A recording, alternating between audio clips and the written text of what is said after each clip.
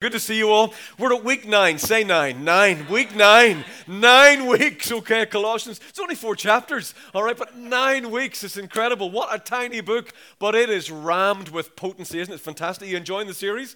And so today I want to talk about Jesus is greater than yesterday. Amen, isn't he? Praise the Lord. I just know by the grace of God in my own life, I used to have a past, now I have a present, and I have a possible. Okay, that's what grace does. It moves me from the past to the possible in Jesus, and that's for all of us, amen? And we love the Lord, we love Jesus. So if you have a Bible with you, please open it at Colossians chapter 3, brand new chapter. We're starting today, and yeah, we're going to do the first 11 verses, the first little section. So if it's on your phone or your tablet or whatever you have, if you've got paper, just whatever, Bible, bring a Bible to church, amen? Amen. Hip, hip, all right. And here we go then. And I think this is probably, of all the, over the years, okay, of reading Colossians and, looking at stuff like this, I think probably the first part of chapter 3 is probably my favorite of Colossians, okay? And I'll explain probably why in a little moment. And Paul writes this, we're going to verses 3 to 11. He goes, "Since then, you have been raised with Christ. Set your heart on things above where Christ is, seated at the right hand of God." And then he says, "Set your minds on things above, not on earthly things." And I love verse 3, okay? "For you died, and your life, now your new life, is now hidden with Christ in God." I love that verse, and I'm going to unpack it in a little while, okay? For you died, the old you died, and the new you is now hidden in Christ who is in God. That's a beautiful thing right there. Verse 4, "When Christ then, who is your life, appears, then you will also appear with him in glory." And as a result of the new life, okay, here's how we are to live then. "Put to death, therefore, whatever belongs to your earthly nature, sexual immorality, impurity, lust, evil desires," and what else we got? "Greed, which is idolatry." Verse 6 then, "Because of these, the wrath of God is coming." And then he says, "You used to walk in those ways." Thanks, Paul. You're making it real right there. We're trying to forget about all of that stuff. And then Paul goes, "But that was you in the life you once lived, but now," beautiful little hinge, "but now you must rid yourself of all such things as these." And then there's another list, okay?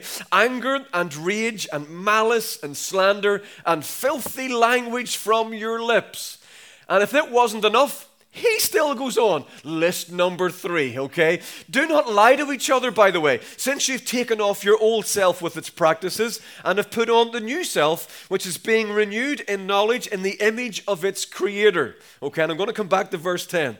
"Here there is no Gentile or Jew, circumcised or uncircumcised, barbarian, Scythian, slave or free, but Christ is all." And that's it. In all, amen? And that's what we're all about. It's Christ is all and Christ is in all. In Jesus' name, amen. Let's pray for a little minute. Father, and we just thank you, Lord, for these incredible words. It's been a wonderful journey, Lord, through Colossians, through your word. And Father, for all of us in this room have been part of this series, we have discovered and rediscovered you all over again. There have been elements to your life and the image of God and the principalities and powers and where we're seated and what we can have and what we do have. And Lord, so much richness to this text. And yet as we come along to today, Lord, in the kind of the practical application of it, Father, we pray, Lord, that you would help us lean into the bits you've brought us into this room to hear. And the goal is Jesus. He is all and he is in all. And we pray, Lord, that he would be in this room, but more than that, he would be in each of us. And we ask it all in Jesus' name. Amen. If you look at any sort of Pauline literature, if you look at Romans or any of the epistles, any of the letters, you will, if you study it long enough and hard enough, you will discover a pattern. The way that Paul writes, he writes in 4 or 5 kind of categories, and he puts things in certain order. So, for example, when you read an ancient letter that Paul would write, and I think it was the custom, not just particular to Paul, it was everyone who wrote a letter. Let's say you and I write a letter, we would go, "Dear Alan," and we'd sign it, "Yours sincerely, Brian," okay? The way they would write a letter back then was they'd put my name at the front.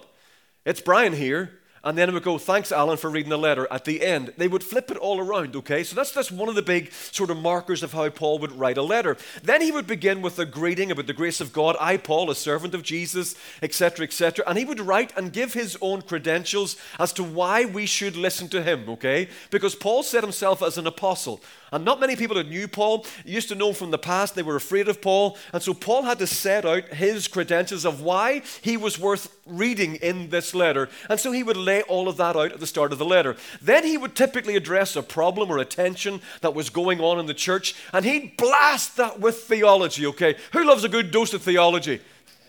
Well, we do a bit, kind of like, but go easy. You know what I mean? It's early. You know what I'm saying to you? When Paul brings it, but always, always, always with Paul, you get to a certain stage in the letter where he brings the application of the theology, okay? It's really important in life that we know the theology, but we also know the application of the life that theology releases, amen? We need good theology. We need smart Christians. No? Yes, no, we definitely do, okay? We need people to know what it is we believe and then why we believe it. Yes. That's good, that's better, all right. Phew, all right, we do love theology, all right. And so Paul does this, and so when we get to chapter 3, and this is why I'm mentioning it, chapter 3 and chapter 4 then become, kind of the application of the first couple. Now, there is application and life lessons in the first couple of chapters for sure, but when we get to chapter 3, Paul then really expands it, and he makes it quite explicit how we are to live in the light of everything that he's just written in the first couple of chapters, okay? So that's kind of where we're getting, and this is where we are headed. And so with all of that said, what I said earlier, the title of this talk then is Jesus is Greater Than Yesterday, all right? And so I've got 3 things that I want to share with you today. And the first thing is this. I want to encourage you, as Paul's going to hopefully help us understand, to live in the world you're in, okay? Live in the world that you are in. Earlier in May, okay, I was over in Chicago and I was connecting with some U.S. leaders who are church leaders over there who are very keen to help Irish church leaders plant churches in Ireland, okay? And the idea is that they would adopt a new church plant, they would relate to it for 3 years, pour in some money and blessing and prayers and connection and teams, and it would all go according to plan. And one of the guys that I met was a guy called Pastor Joey Silva. I think I've got a picture of Joey here with his family because I want you to meet him. And is he there? There he is, okay? He's just had a little baby. That's his wife, Cicely. This is Luca. He's about 6 months old. And there's Joey, Bass Pro Shop, man of God, okay? And so this is who he is. And he's got a fantastic kind of church in Belmont Assembly Church on the outskirts or in the district of Chicago, one of the suburbs. Phenomenal thing, okay? And what you need to know about Joey is that when you visit Chicago, before you go, ring him. Okay, he knows where to go, he knows where to eat, he knows what to see, he knows where to visit. He knows places that are so good they haven't made the guide yet. The guidebooks. He knows before it reaches everywhere else. Not even Google knows. Joey knows. Don't Google it, Joey it. Okay, so he knows all of this stuff where to take you. So I've landed in. He picks me up at the airport. He takes me to the hotel. Curiously, though, however, he did follow me up to my room while I got a shower. I'll wait out here on your sofa. I went, okay. I was hoping you'd maybe do reception, but still, that's fine. We're jumping deep end, all right. Very friendly. Never mind. Okay, I'm drying off, and I'm not stepping out of that room. That's it. Anyway, that's by the by. You can cut that out, okay? And so into the car with him, and he takes you to all these places that that he knows. And so, being Chicago, it's like 40 cities in one, okay? And so we went off to Japan, okay? And he took me off to ramen noodles place. We went off to some Puerto Rican place. I don't know what it was that he was feeding me. It was banana leaves. I don't know what it was, but it was fantastic. It was awesome. Then he took me somewhere to Spain or somewhere Spanish thing, and a paella maybe. I don't know, whatever. But it was fantastic. It really, really was. And then we went to this place. Look at this, okay? This is in Chicago, right? In Chicago, but it's Little Mexico. All right? Look at it. The Mexican, no stars and stripes here. Not a chance. We're going to Mexico in Chicago. It's like, okay, all right. Bienvenue a little village, whatever that says, Benville, whatever. Welcome to that, okay, wherever. And so, and I'm telling you, we got out of the car in the car parking lot. I'm all American. And it was like walking down Mexico. I'd imagine. I've never been to Mexico. Mexico. I've just remembered this. I better get this right. How would you say that? Okay, I'll let you. That's lovely. Good. And I hope you all heard that. I'm not even going to try. And honestly, there was people, this is very stereotypical, please, but this happened. There were people in the streets playing guitars, and there were, and there were street sellers, and there was the sound of Mexico, it was the sight of Mexico, it was the smell of Mexico, I'd imagine. It was phenomenal, right? And he took me to this Mexican restaurant, and it was nothing fancy, but it was amazing. All the locals were there, okay? Mexicans and Ireland, okay? I was sitting there going, eat quick. You know what I'm saying? I'm not sure what's about to happen here, but it was unreal. And so we're sitting across the table having all these burritos and whatever else. Joey, he doesn't order just one course. You know what I'm saying to you? Look at him. He orders, right? And so he just sample all of Mexico, get it into you, right? Okay. And I'm sitting there giving it all of whatever, and I'm saying to him with a mouthful of stuff, man, this is fantastic stuff, right? And then he said this, sure thing, I want you to get a flavor of the culture you're in. I thought, wow, right, okay. And when somebody says something like that, I write it down because it's something that goes off in my head. And so what he was saying, in other words, since we're in Mexico, Joey's saying, I'm not going to give you a burger. I'm not going to give you a hot dog. I'm not going to give you ramen noodles. We're in Mexico. I'm going to give you Mexican stuff. I'm going to give you of the flavor of the culture of the world you're in. And here's the thing, though. I was learning that I could be in two places at the one time. I was in Chicago. I did have to check, okay, did I fly into Chicago? Am I still here? And I was in the middle of Mexico, two places at the same time. It's an incredible thing. And this is the point that Paul is making at the start of chapter 3. Look again with me at Colossians 3, 1-3. I've got the Amplified version, okay? So the Amplified kind of adds bits in just to kind of expound and explore what the text says. And he says this, therefore, if you have been raised with Christ to a new life, right? To a new life, sharing in his resurrection, sharing in his resurrection. How good is that? We get to share in his resurrection. In other words, our new life is tied to his resurrection. Yes, we died with him, we rise with him, we share in his life from the dead. Keep seeking the things that are above, where Christ is, seated at the right hand of God. Then he says, set your mind and keep focused habitually. Make it a habit, okay, on the things above, the heavenly things, not on things that are on the earth, which have only temporal value. Again, it's that flick from the temporal to the eternal. And then he says, why? Because you died to this world and your new real life. See, we say this, I'm going out in the real world. We're at church today, but in the real world. No. This is the real world. This is the real life that you are living in, hidden with Christ in God. It's an amazing thing. Paul is saying to the Colossians, and he's saying to you and me, you've changed. You have changed. You're not who you used to be. You've been raised to a new life. Even though you still live in Chicago, Colossae, you can still live in heaven, in Mexico. You can be in two places at the one time. You can live in two environments, but make sure that you're only eating of the table of the culture you're in. Only eat the good stuff that heaven provides. You're connected to a higher world because of Jesus. You think differently, you feel differently, because why? Jesus has touched your heart and he's touched your mind.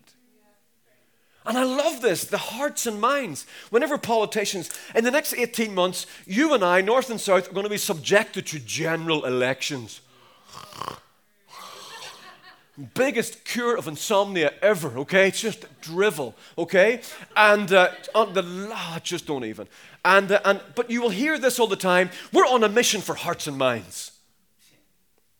We're on an exercise. We're winning hearts and minds. Not just heart or just mind. They want hearts and minds.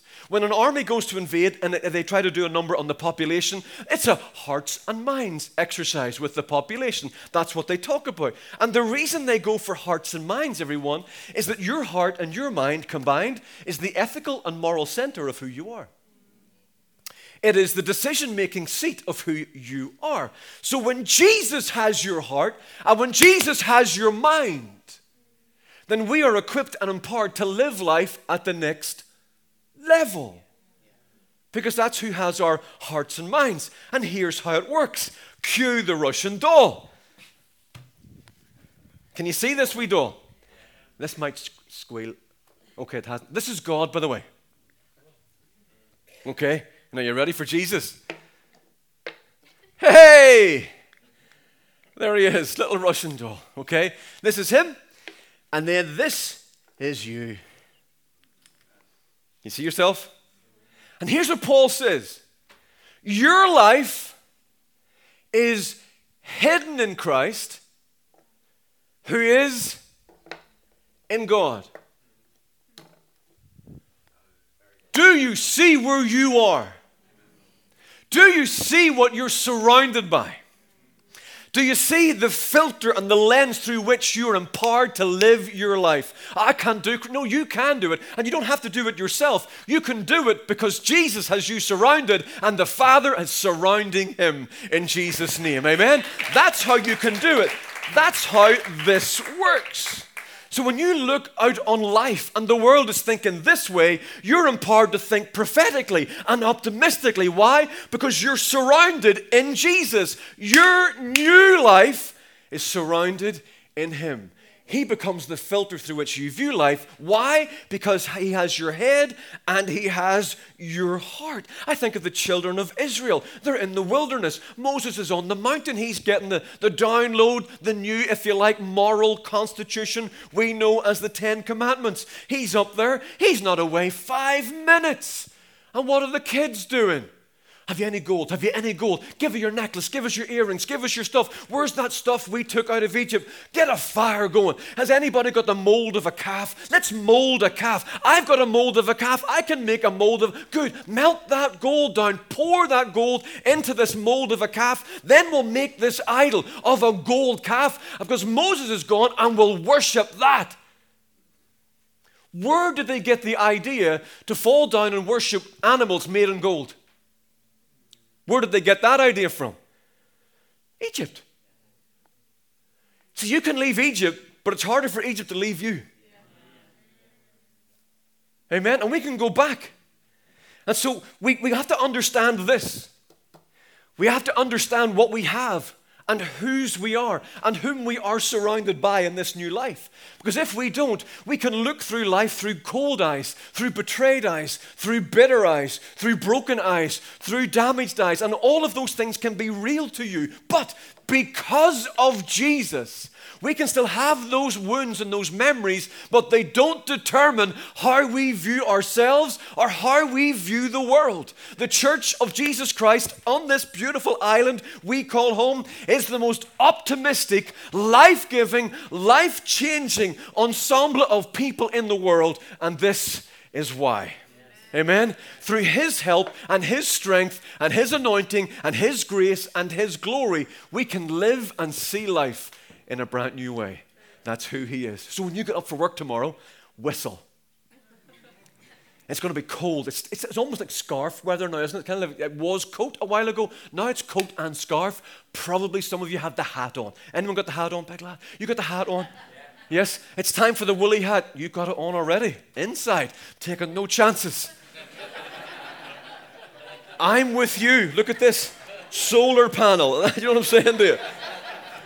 I'm not losing hair, I'm gaining face. Right? That's true. You're losing, I'm just getting more face. That's what I am. It'll be back to here soon. That's what, you got to get the hat, it's cold. But when you get up tomorrow, whistle. But I don't like where I live. Whistle. I don't have a car. I got to get the Lewis. Whistle. I don't have enough money. I'm scared of Christmas. Whistle. Get up and go because you are surrounded by Jesus who is surrounded by the Father in Jesus' name. Amen. He knows this stuff. And he knows. All right. The second thing we've got to do, as well as to learn to love the world we're in, live the world that we're in, I want to ask you this. What's your turkey called? All right. It's one of those days. What's your turkey called?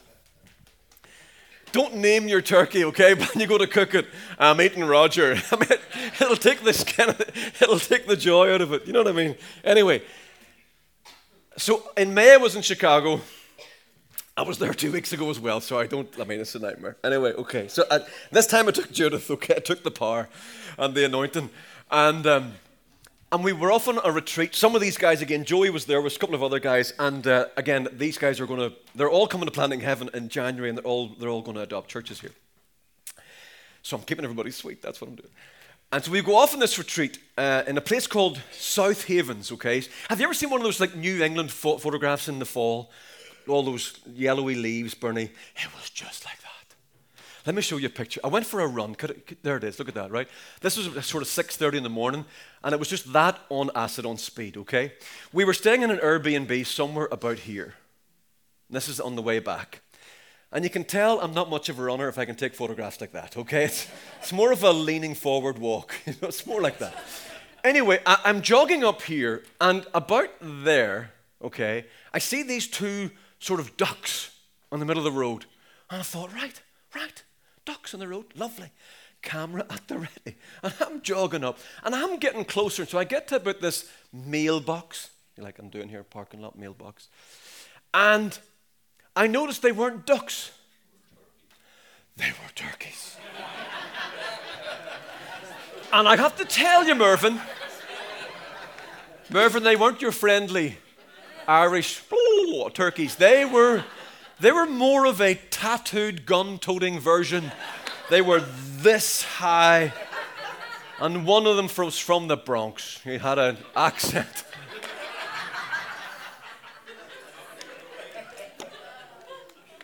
That's him!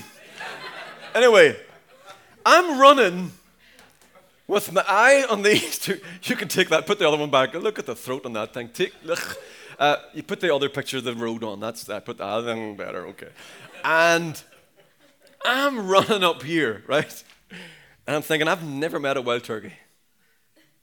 I don't know what to expect, the wild turkey. So I'm jogging away, and then I get up level. So there, I'm on the footpath, they're on the road. I get level, and then they come over. The worst fear. And so I start to run a little bit faster. And one of the turkeys went off into the hedge and poke, whatever they do, eating and stuff. And then, but the other one with the attitude, the tattooed one, with the stubble, right? He come up behind me. I'm giving him a he, okay? Right? It's bound to be a he. Has to be a he. And he comes up behind me. I can hear him. And so I go a bit faster. And then he goes a bit faster. I'm like, oh, shit. I don't know what to do with a turkey. What will it do? Will it attack? Will it eat you? I don't know what to do. I can't Google, what will a turkey do? I've no signal, I've nothing. So I thought, I know, I'll go onto the road. It's early, there's no one there, there's no cars. I'll go onto the road. So I go over the road. Whoa! This thing comes over the road beside me. And I'm like, oh. This never happens to anybody else. It's always me. Why is this stuff happening? And so I turned around. I gave it kind of a rear boot shoo. You're like, shoo. I got there. What was I thinking? Was it going to grab it with his wings and pull it? I don't know what was. So, and I ran on. Whoa! This thing is coming up behind me. I'm going on. So I get to the kind of junction of where the Airbnb house was. It was kind of up there and down a bit. And I said, I can't bring this into the house. It's going to follow me all the way to the door. And it's flapping its wings a little bit. You know what I mean? Like it was almost like it was Tyson me. Like, come on, big lad. That's what I felt. And all my Irishness left me. Anyway, I thought, I'm going to have to do something. So I just stopped and I turned around and I made myself big. And I went, ah! And it went, whoa!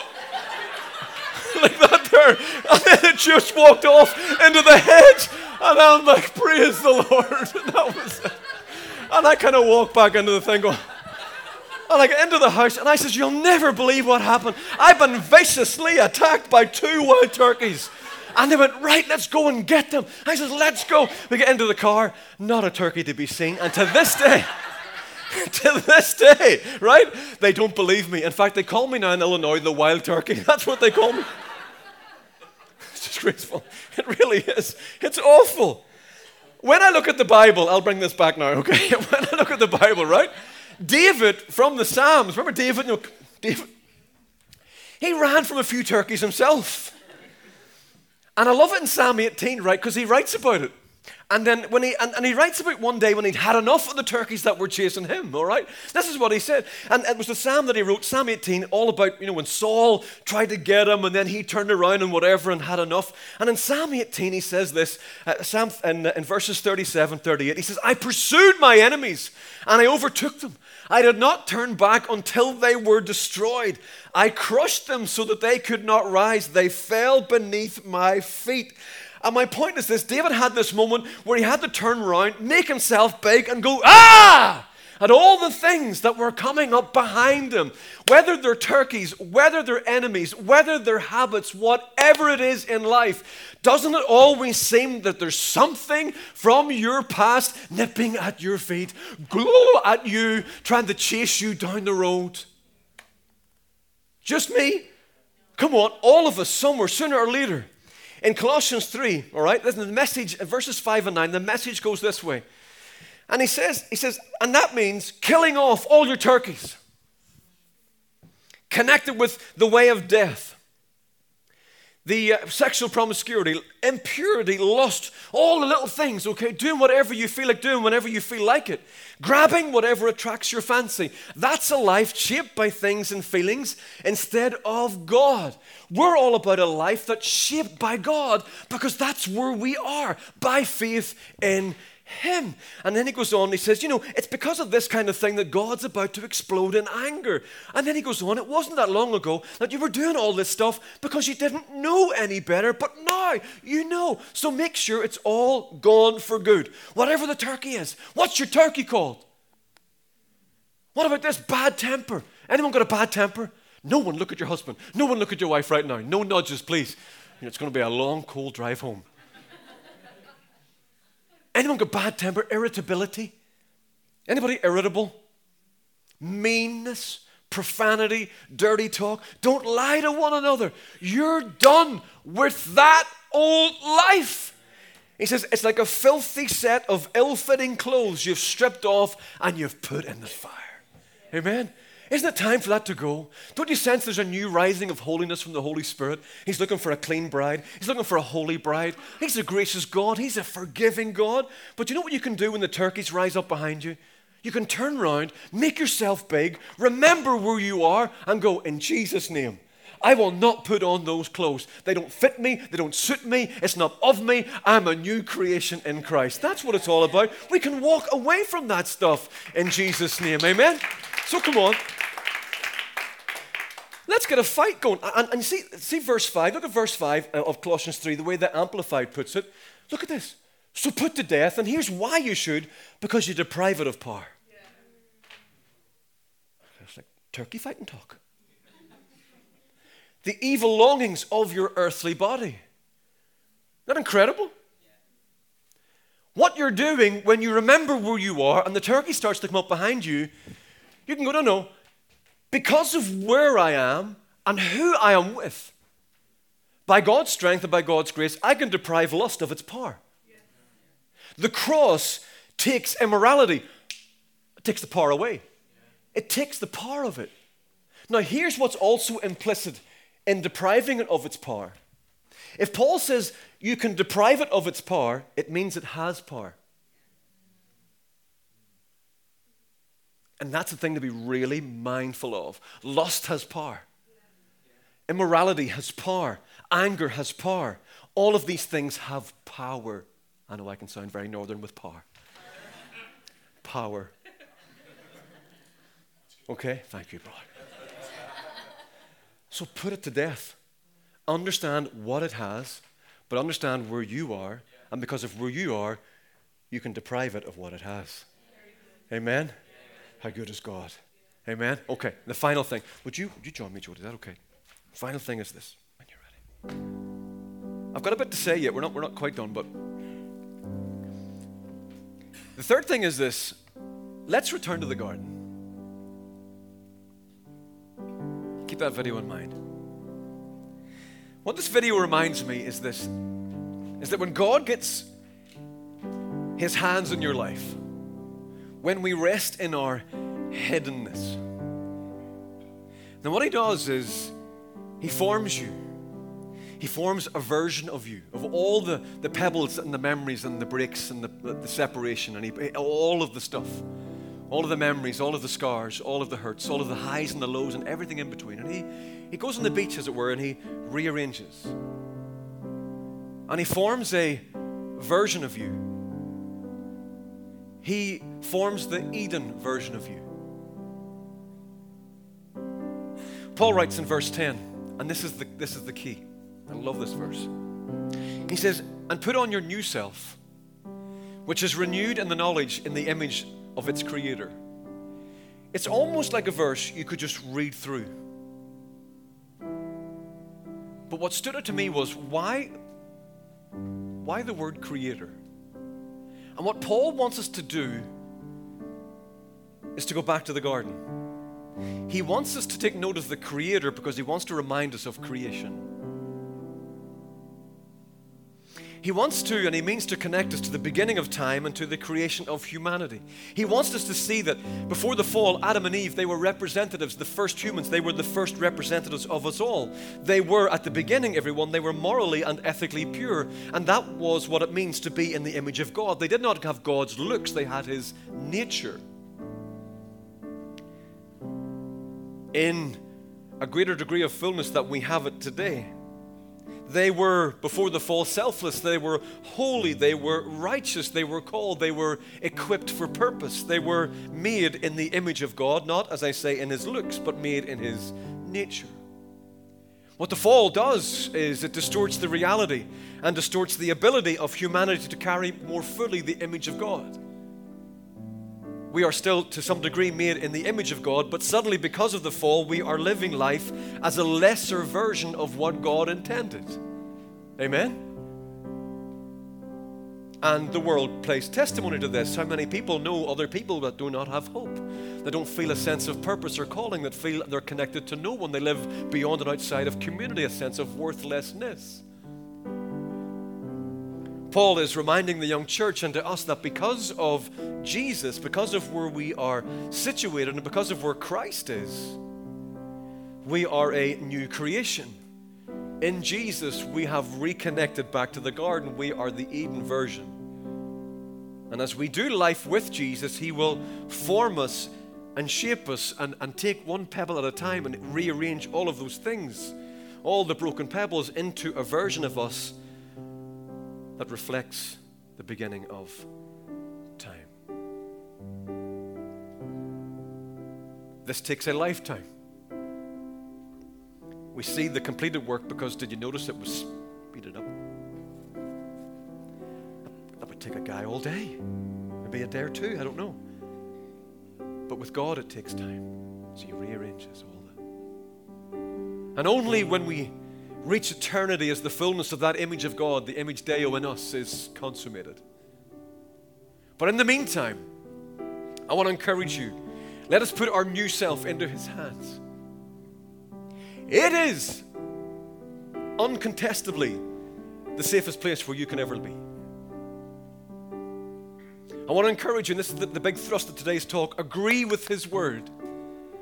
And importantly, allow the reality of his word to determine your ways. He has touched your heart and he's touched your mind, the ethical and moral center of who you are. It's time to kill the turkey. It's time for you today, and this is how we will respond, it's time for you to name your turkey and end it. I'm going to the butcher's. Sorry, all you vegetarians. Name your tofu. Okay? All right? I've just ruined the moment. And end it. It's time to name the turkey and kill it. And say, I'm going to deprive that. I'm going to allow the cross to deprive that of the power that it has on me. Come on, let's stand. Let's go stand. We love you, Lord. The rest of the band, you're free to come up, guys, as well, please. Let's get together up here.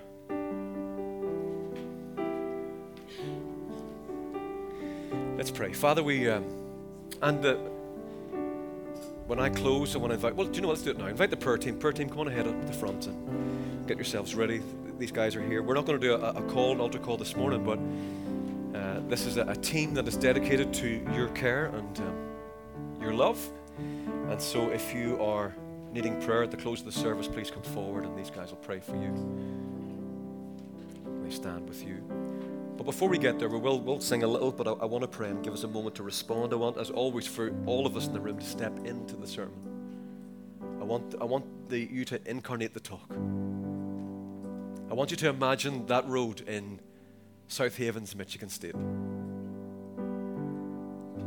Paul, could you put the picture back up? Could we put the picture back up of that road? Is that okay? There we go. All right. Get that in your mind's eye. I want literally, you can close your eyes, but I want you to think you're there.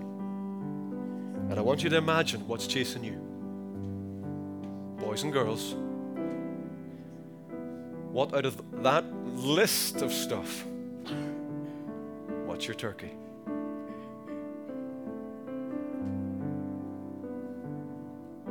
Okay, now you have it. Now, look at me. I want you to remember where you are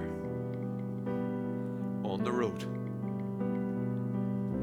I want you to remember who you're with. Now, does your turkey seem as big?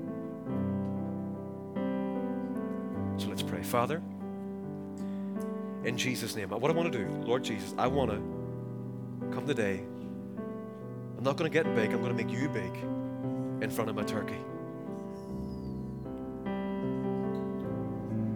I want the newness of what you've done in my life. God, your grace, your mercy, your strength, your power, your glory, Lord God, to end my turkey. Lord, today we are depriving all our turkeys of power in Jesus' name. Whatever it is, whatever it might be. Come on, let me read them to you. This is real. We're going to leave change today.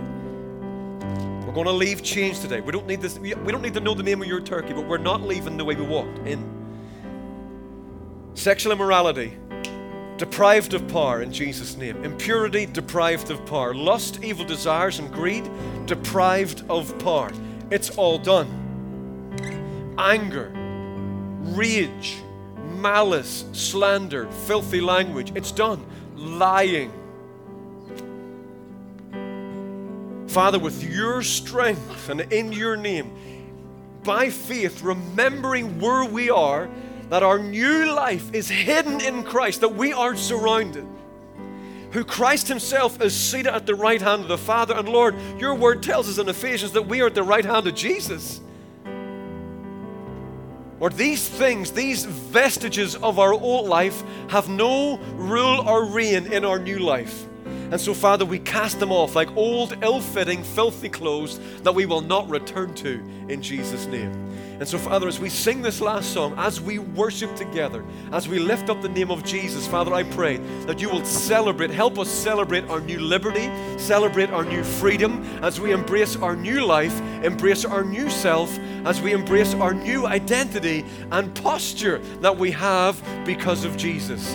And I pray, Lord, set some people free today in this room. Let's lift our feet, let's walk out, let's walk away, and let's move into everything, every fresh thing the great pebble Picasso of eternity has for us in Jesus' name. And everybody said, amen. Come on, let's worship the Lord together. Amen.